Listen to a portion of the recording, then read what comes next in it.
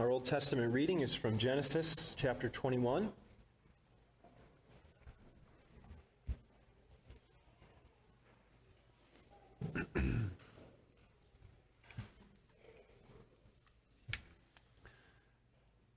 Genesis chapter 21, we'll read verses 8 through 21. I'll lend your attention, this is the very word of God.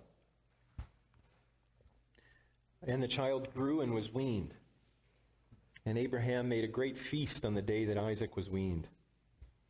But Sarah saw that the son of Hagar, the Egyptian, whom she had borne to Abraham, laughing. So she said to Abraham, "Cast out this slave with her son, for the son of this slave woman shall not be heir with my son Isaac." And the thing was very displeasing to Abraham on account of his son. But God said to Abraham, "Be not displeased because of the boy and because of your slave woman. Whatever Sarah says to you, do as she tells you. For through Isaac shall your offspring be named. And I will make a nation of the son of the slave woman also, because he is your offspring." So Abraham rose early in the morning and took bread and a skin of water and gave it to Hagar, putting it on her shoulder along with the child, and sent her away. And she departed and wandered in the wilderness of Beersheba. When the water in the skin was gone, she put the child under one of the bushes. Then she went and sat down opposite him a good way off, about the distance of a bow shot. For she said, "Let me not look on the death of the child." And as she sat opposite him, she lifted up her voice and wept. And God heard the voice of the boy. And the angel of God called to Hagar from heaven and said to her, "What troubles you, Hagar? Fear not, for God has heard the voice of the boy where he is. Up, lift up the boy and hold him fast with your hand, for I will make him into a great nation." Then God opened her eyes, and she saw a well of water. And she went and filled the skin with water and gave the boy a drink. And God was with the boy, and he grew up. He lived in the wilderness and became an expert with the bow. He lived in the wilderness of Paran, and his mother took a wife for him from the land of Egypt. Thus ends the reading of God's word. And you can turn to the Gospel of Matthew for our sermon text.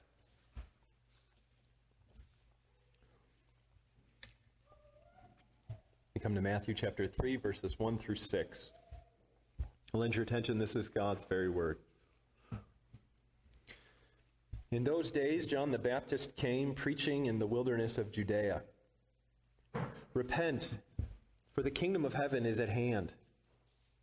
For this is he who was spoken of by the prophet Isaiah when he said, 'The voice of one crying in the wilderness, prepare the way of the Lord, and make his paths straight.' Now John wore a garment of camel's hair and a leather belt around his waist, and his food was locusts and wild honey.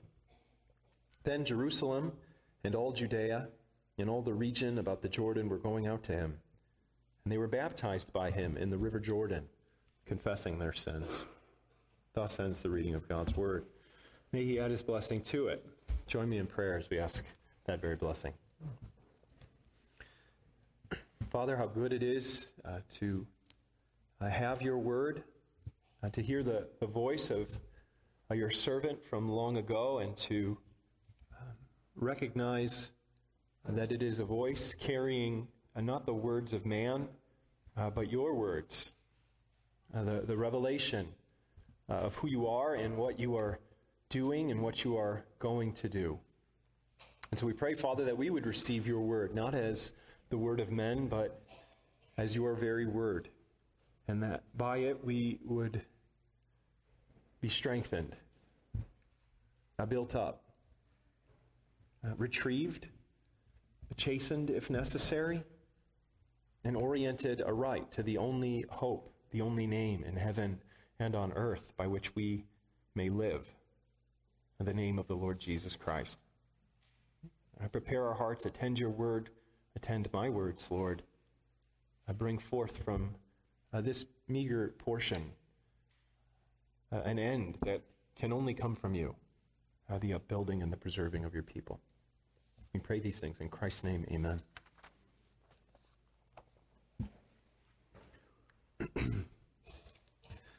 Now, don't miss the forest for the trees.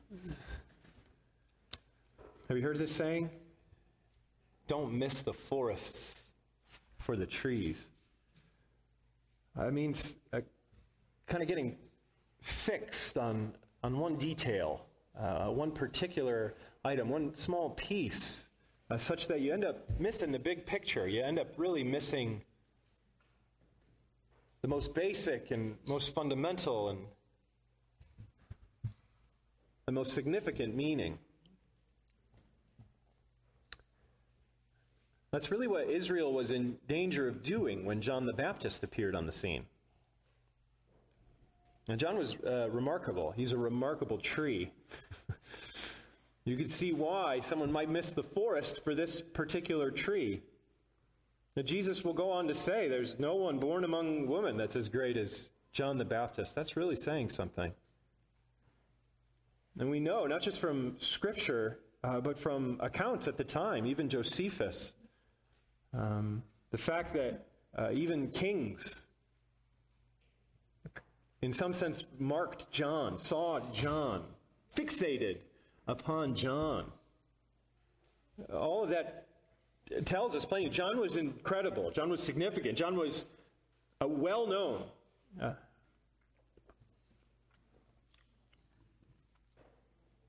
But those who marked him were in danger. Remember the conversation that John records in his gospel, asking him, you must be the Christ. This must be it. You must be the guy. This tree. He says, no, there's a forest. You're missing it. I start this way because it was an interesting experience preparing the sermon this week, because I almost missed the forest for this tree. Early in the week, this was shaping up to be a sermon about John the Baptist. And that was a really interesting experience, because that's exactly what happened. The crowds made it about John the Baptist. This chapter, in one sense, is about John the Baptist. You'll notice how all of chapter 3 is structured by 3 interactions that he has. Verses 1 through 6, it's John and the people. Verses 7 through 12, it's John and the religious leaders. And then verses 13 to the end, it's John and Jesus. So perhaps you can excuse me and maybe them by saying, well, yeah, this is about John. You got to preach about John. That's missing the forest for the trees. Because what does John say? He says, it's not about me. He says, I'm just another servant in a long line of servants, pointing beyond himself. Here he says, it's not about me, it's about the kingdom that's drawn near. And the next one he's going to say, it's not about me, it's the one who's coming after me, the one to whom I shouldn't even be compared. And then in the last one, John adds his voice to the Father's voice. He says, it's definitely not about me, it's about Jesus. It's about him, the one in whom heaven delights, the one before whom I was sent to prepare you to see aright. It's a good reminder for us, even at the very outset. God's word should bring us face to face with Christ. God's word should bring us face to face with Jesus Christ. That continues to be true now as God's word is read, as God's word is preached, as God's word is visibly administered. It would be a mistake for us to miss the forest for the trees. We don't stop at what we see, these things that look remarkable. They point us to the one who can't be seen, but to whom these things truly point and posture us before and bring us to and call us to and demand that we bow before and welcome in faith and trust. God's word brings us face to face with Jesus. So this is not a sermon about John. It's a sermon about the one whom John preached, heaven's King, who alone brings heaven's kingdom. That's how he starts, verses 1 and 2. In those days, John the Baptist came preaching in the wilderness of Judea, repent, for the kingdom of heaven is at hand. God's word of blessing appears in the midst of desolation. Not just the desert, but it's the desert of Judea. What do we know about Judea? Jesus can't go there, not as a child. It's the arena of threat. It's the arena of pure opposition to God's kingdom and his Messiah. And that's the very place that God announces his kingdom. The very seat of man, as it were. John appears and says, God's kingdom is near. That's what he announces. Repent, for the kingdom of heaven has drawn near.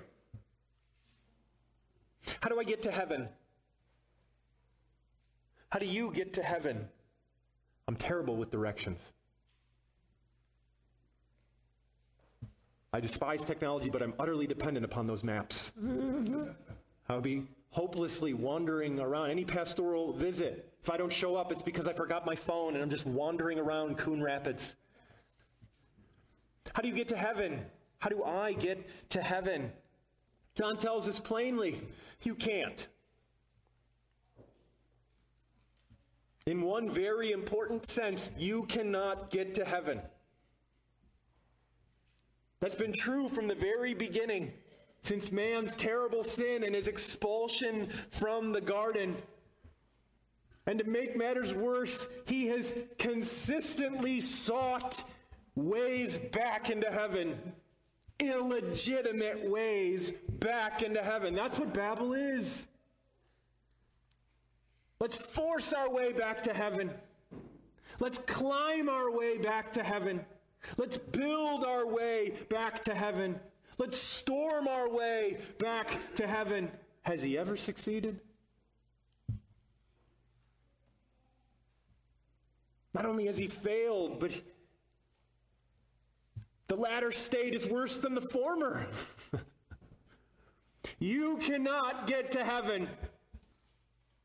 But praise God, heaven gets to you. That's what he says. The kingdom of heaven has drawn near. It's come. It's a mobile glory. It's an imperial glory. How terrifying it is when foreign kings are at the gate. That would have been Israel's experience. The kingdom of Babylon has drawn near. The kingdom of Assyria has drawn near. Later, the kingdom of Rome has drawn near. Everybody trembles. It's terrifying.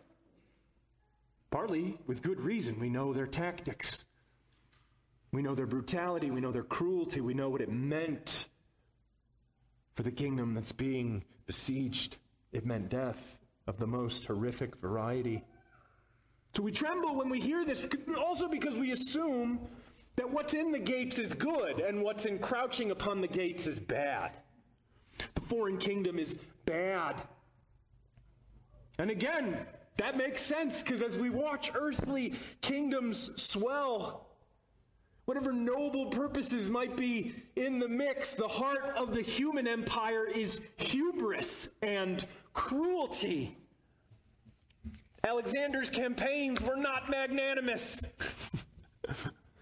Let me set out to bring good to all mankind. No, Alexander's campaign is let me subject all human beings to my glory so that they recognize that there has never been anyone like Alexander. There's never been anyone like Nebuchadnezzar. There's never been anyone like Tiglath-Pileser. Just fill in the blank.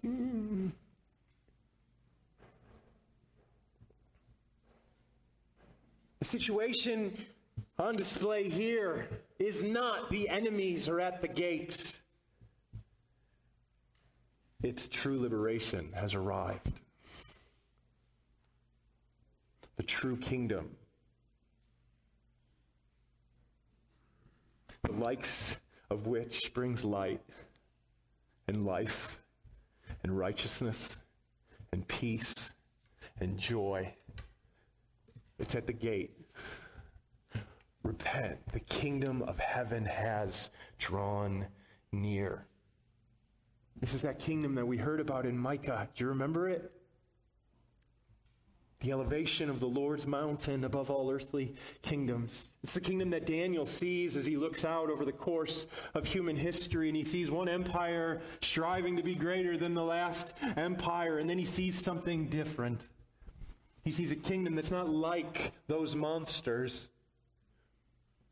He sees a kingdom that's not like hybrid beasts, a bear with eagle's wings, a lion with eagle's wings, a bear that devours and looks like a monster, a cheetah with wings. Those are all hybrids. You can recognize them. Then another one comes. It's not even an animal. It's not even a hybrid of animals. It's a machine. It's these iron teeth. It's not even recognizable according to anything that's given under heaven and earth. It's something far worse. It's got horns, and yet it pretends to be a man because it speaks and it exalts itself against heaven. That's the kingdoms of man. John says something different here. The kingdom of heaven. Say a lot of things about what it is, but the one thing you have to say is it's not of earth. It's right there in the title. Say a lot of things about this kingdom, but the one thing you got to say is you can't build it. It's got to come. So we pray, that kingdom come. Take heart, little children. It's my Father's good pleasure to let you build the kingdom. No. Storm the kingdom. No. Receive the kingdom. There's something antithetical about the hearts that are incorporated into this kingdom and the hearts that characterize the various endeavors across all the kingdoms of earth and their cruelty and destruction, hubris, pain. John says not the enemies are at the gates, but the grace of God in bringing life and immortality to light is here. It's here. Because he's wonderful. It should have been the enemies are at the gate. Because man had made heaven his enemy. That's what he should have said.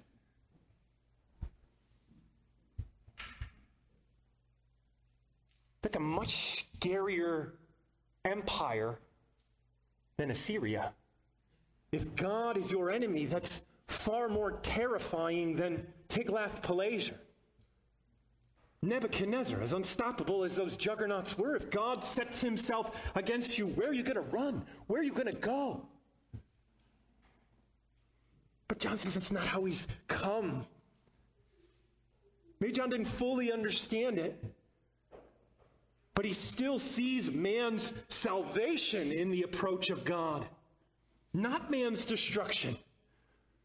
He still sees that God is to be had in grace and mercy and not the judgment that man has justly deserved.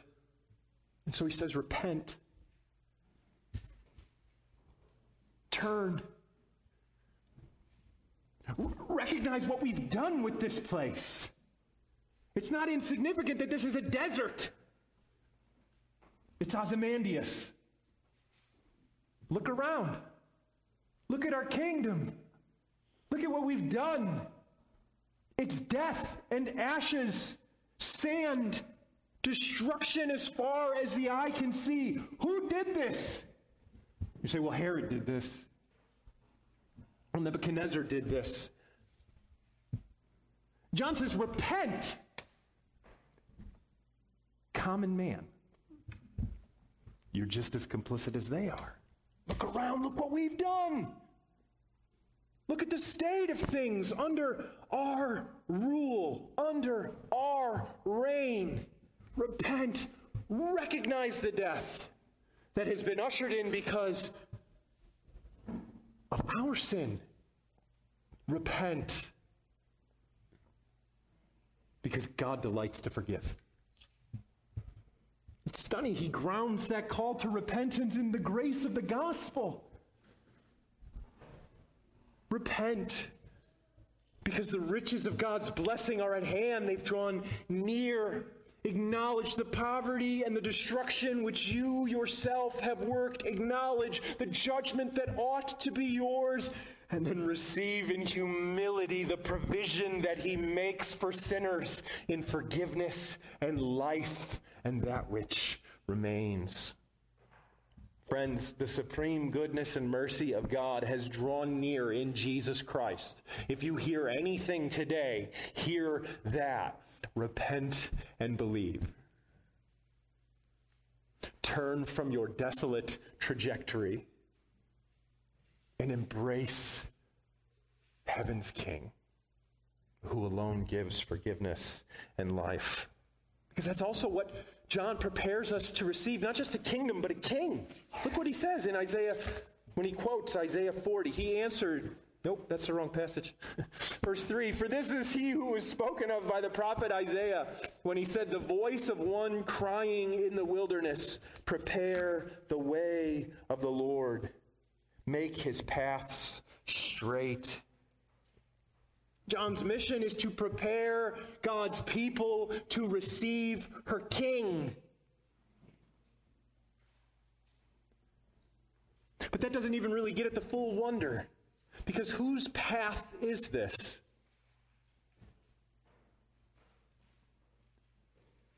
Who's going to walk down this path?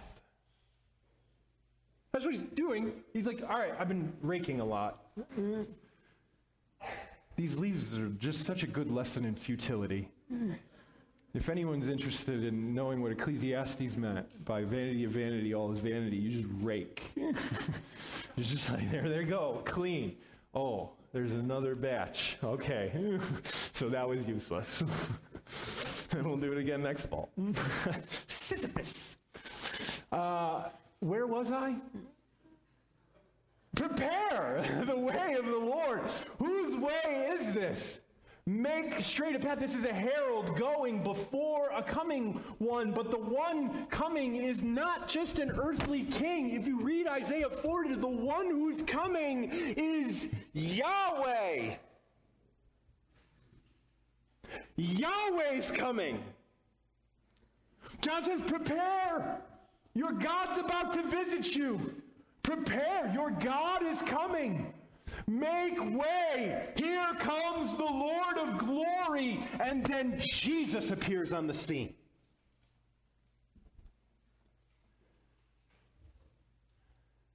When I was in Ukraine, I had a Jehovah's Witness friend, and he would always come and we would talk. We got to be good friends.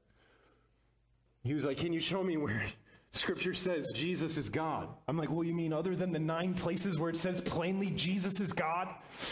Okay, well, what about a place like this?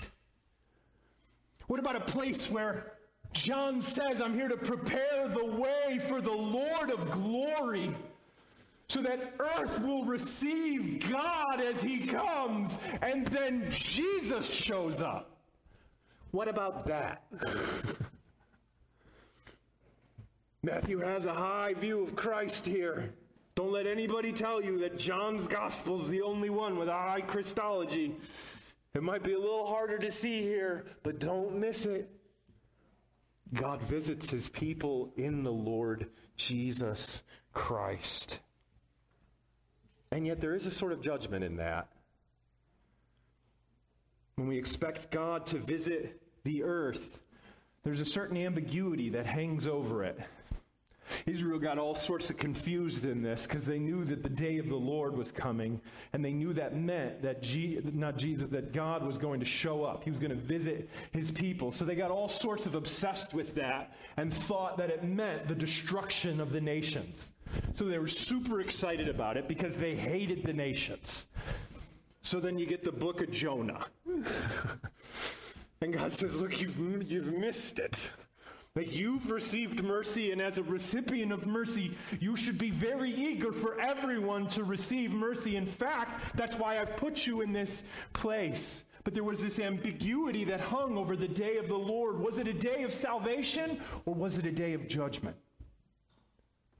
Now it's very plain. Jesus comes and he proclaims the year of the Lord's favor dawning in him. That he comes not in glory and judgment. He comes in grace and salvation. But there's also judgment in that. If Jesus Christ appears in grace and salvation and humility and meekness, bringing forgiveness and life, and yet he's rejected, if that truly sets God's heart towards sinners on display and he's rejected, what does that say about the hearts of those who reject such a one, such an approachable God? Even in the gospel, the heart of man is exposed.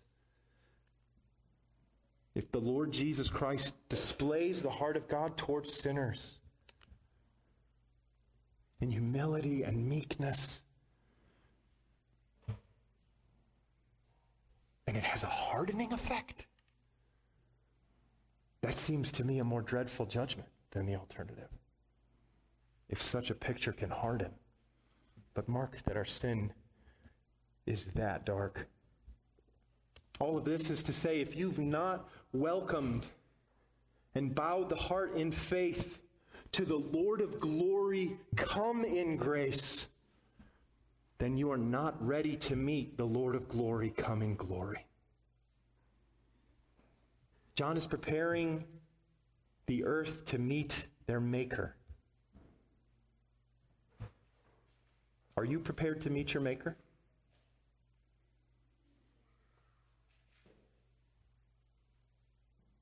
With what will you stand before him? If the answer is anything other than the Lord Jesus Christ, then you are not prepared to meet your Maker. I would do you a disservice if I didn't press upon your heart the fact that none of us are guaranteed any amount of time. John appeared suddenly, without warning, and said, prepare to meet your Maker. It will be the same for all of us. Suddenly, without warning, prepare to meet your Maker. For those who have embraced the Lord Jesus Christ in faith, let me encourage you, you've already met your Maker. And he's extended unto you a boundless love and mercy and welcome in forgiveness and righteousness. But mark that this kingdom and this king continues to be strange here on earth. The servants of this kingdom are strange. Notice verse 4. Now John wore a garment of camel's hair and leather belt around his waist, and his food was locusts and wild honey. So interesting. Matthew all of a sudden wants us to know what he wears, what's in vogue those days in the Judean wilderness. Sort of a home and country magazine moment. This is what all the servants are wearing. This is the hottest new dish. And the once and future king, no one likes Galahad. Have you met Galahad yet? Galahad's Lancelot's son. Galahad's a strange boy. He's mostly quiet. And rumor has it that he has already bested his father in both jousting and swordplay. And that's saying something, because Lancelot is the greatest knight the world has ever seen. So, you do the math. But no one understood him. Everybody disliked him. He was pretty widely hated. His father was more charitable. He's trying to explain this to Arthur in his court. Arthur wants to know, well, why does everybody hate Galahad so much? And Lancelot says, well, the way I see it is, it's like this. I imagine if you met an angel and you tried to ask him how the weather was that day, he wouldn't answer you because he's just not interested in those things. He's seen a weightier world. He's seen a realm of surpassing beauty and greatness, such that the trivialities with which we content ourselves and fill our lives, they don't mean anything to him. It's not a direct slight to you or me, but it does say something about us. I think John was a lot like Galahad. I don't think we would have been comfortable around John. If John were to have shown up here this morning, there would have been a lot of people sitting away from him. He makes us uncomfortable. He's seen something that we haven't. He knows something to a degree that we haven't known it. He's seen the truth of this world. That's why he's in the wilderness. He knows that the kingdom of this world has nothing really to offer. The pleasures of this world have nothing really to offer. The kings of this world cannot save. For those who are a little bit nerdy, you can do an interesting study on the desert and its symbolic significance. God rescues his people from Egypt, and he brings them where? Not to another kingdom, but to the wild regions, the kingdom where no man reigns. And there, he makes them his people. John has understood that fundamental truth that we all give at least an assent to, that this world is passing away, that the things of this world are fading, that even the choicest gifts of this world do not endure. He's seen it with a plainness that compels him. And we see it on display in him. He wears a garment of camel's hair and a leather belt around his waist. His food was locusts and wild honey. Matthew's telling us a number of things here. One, he's telling us that John is a prophet. Two, more specifically, he's telling us that John is the fulfillment of Elijah who is to come. Elijah is explained in exactly these terms in 2 Kings 1:8. But he's also telling us that we should expect the servants of the kingdom to look different. What adorns them is not going to be the regalia that adorns the halls of kings. That's not going to be what truly identifies a true servant of the kingdom. It's not going to be the wealth of Herod. It's not going to be the riches of Egypt, not directly. That's not what's going to sit at the heart. In other words, God's servants are going to look poor in the eyes of the world. They're going to look low in the eyes of the world. They're going to look strange in the eyes of the world. They're going to cause discomfort in this world as they say, there's a kingdom that you can't see, and it's the most important thing that anyone will ever tell you about. That's going to raise some eyebrows. But there's also going to be something attractive about that. The crowds went to him, interestingly.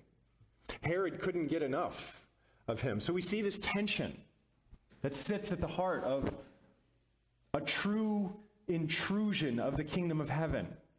It's both repulsive and attractive. It's both strange and kind of wonderful. It's the same tension that we see on display in Jesus, isn't it? Everywhere he went, people clamored after him. They couldn't get enough of him. But he perplexed. There was a strangeness to him as well.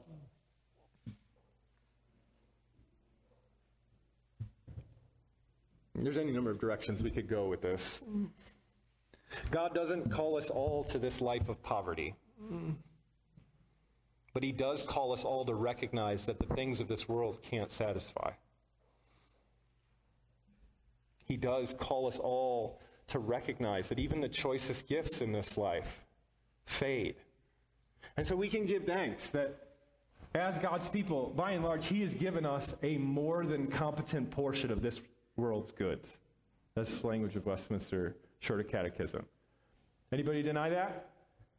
He has given us a more than competent portion of this world's goods, and that's certainly worth marking with thanksgiving. But don't mistake that for the true good. Don't mistake that for the essence of what Christ came to purchase for you. Because guess what? The world might take that more than competent portion from you. Isn't that what happened in Hebrews? To the congregation on display in the epistle to the Hebrews, what does he say? He says, well, the empire rose up and they took your competent portion, so let's get them. Well, the empire rose up and they took your more than competent portion, so, well, everybody in the hills will build our own kingdom. What does he say? Rejoice. Rejoice. Rejoice. Church is bonkers right now, isn't it? It's nuts. You can't even say anymore that it's better to seek this spiritual kingdom and willingly forfeit the goods of this earth with grace and dignity. What if that's near the heart of the gospel? What does that say about us? Maybe Christ doesn't know us. I didn't plan on saying any of that, so take it to heart. He doesn't call us all to give up everything that we've had, but if he does, we better be willing to let it go. And the only way you're going to be willing to let it go is if you see the truth of this kingdom that he gives freely. That's better than stuff. That's better than Edwards, England, or 1950s America, or the panhandle of Idaho. It's better. Read Hebrews 11. I want quiet and prosperity as much as the next person, but it's not why Christ died. He died to create a people who, in the face of the collapse of prosperity, can still say to a world that's perishing, there's something better. There's a hope that's tethered to something more sure. Something that won't fade, and at its heart is forgiveness and love. This is the will of the Father, that you believe in the one whom he sent, and you love your brothers. That's way better. The church is bonkers right now, and it's not serving a world that's gone bonkers. The way that we serve a world that's gone bonkers is by insisting that God's kingdom and righteousness is better than whatever configuration of the earthly kingdoms that your fallen heart or my fallen heart can configure. Obviously, I'm getting a little worked up. It seems timely, though.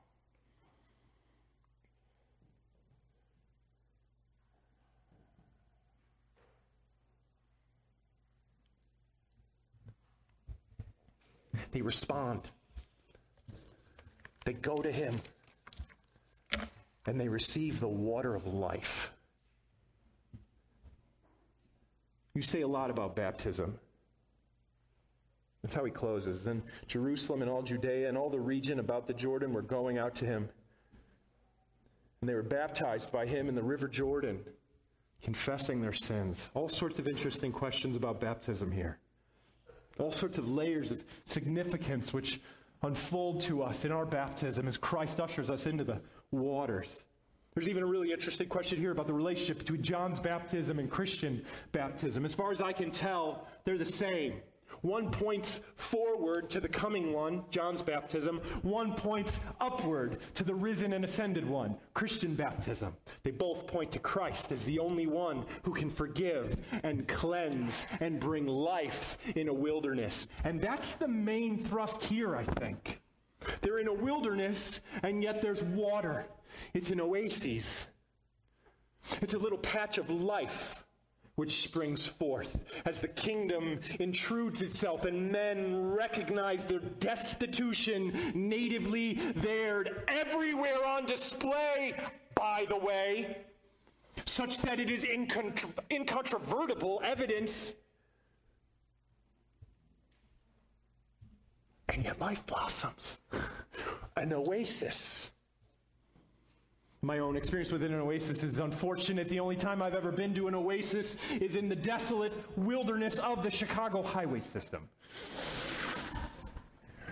Where if you're driving on that mess of concrete and filth, you'll see an overpass that says Oasis. I think that's an overstatement. But you get what they're trying to do. Here you can find food, you can find fuel, you can find refreshment. Yeah, in a filthy world where you're going to make me eat Burger King. That's not this kind of oasis, but you can see the link. Here it's an actual provision of life. It's an actual intrusion of life and flourishing and fruit where there's desolation all around. And we're ushered into it through the waters of baptism, brought before the one who is the resurrection of the life, the righteous branch, who's pleased to build his church, a kingdom, a people marked not by concern to get more stuff or protect the stuff that we have, who's marked by a concern to found in all that we do, glorifying the one who brings everything to us as our heavenly Father, who has shown beyond a shadow of a doubt that he is favorably disposed to a people who are sinners, who delights to welcome those who are complicit in this world of woe and bring them unto himself for something different altogether. The oasis is the picture of the church. And maybe you're thinking, well, it doesn't look that different from the Chicago overpass. But it is. If you see it with the eyes of faith. You see it as those who have been brought to bow the knee to the Lord Jesus Christ, not as a bout of their own cleverness,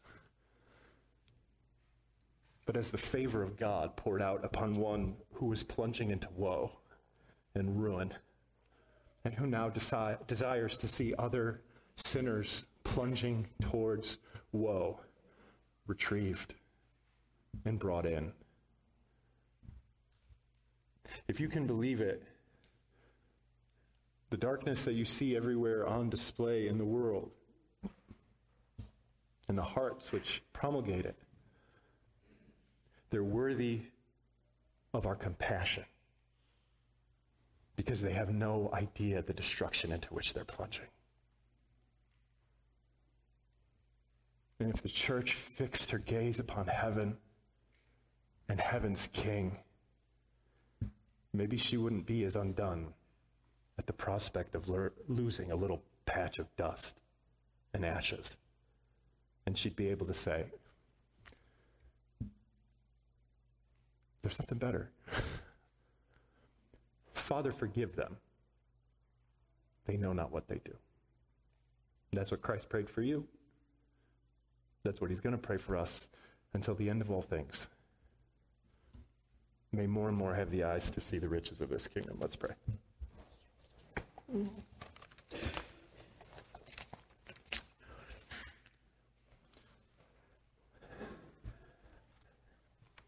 Father, we are a foolish and wayward people. We get things wrong so many ways, and yet you have set your love upon us. We pray, Lord, that you would Sanctify us by your truth. Correct us, retrieve us, build us up, orient us aright as we get intoxicated with the things of this world, as we get intoxicated with the ways of this world. Sober us up by that pure water and bread come down from heaven, so that we rightly place our hope and look with hope unto the only one who will never disappoint, the Lord Jesus Christ. For we ask in his name, amen.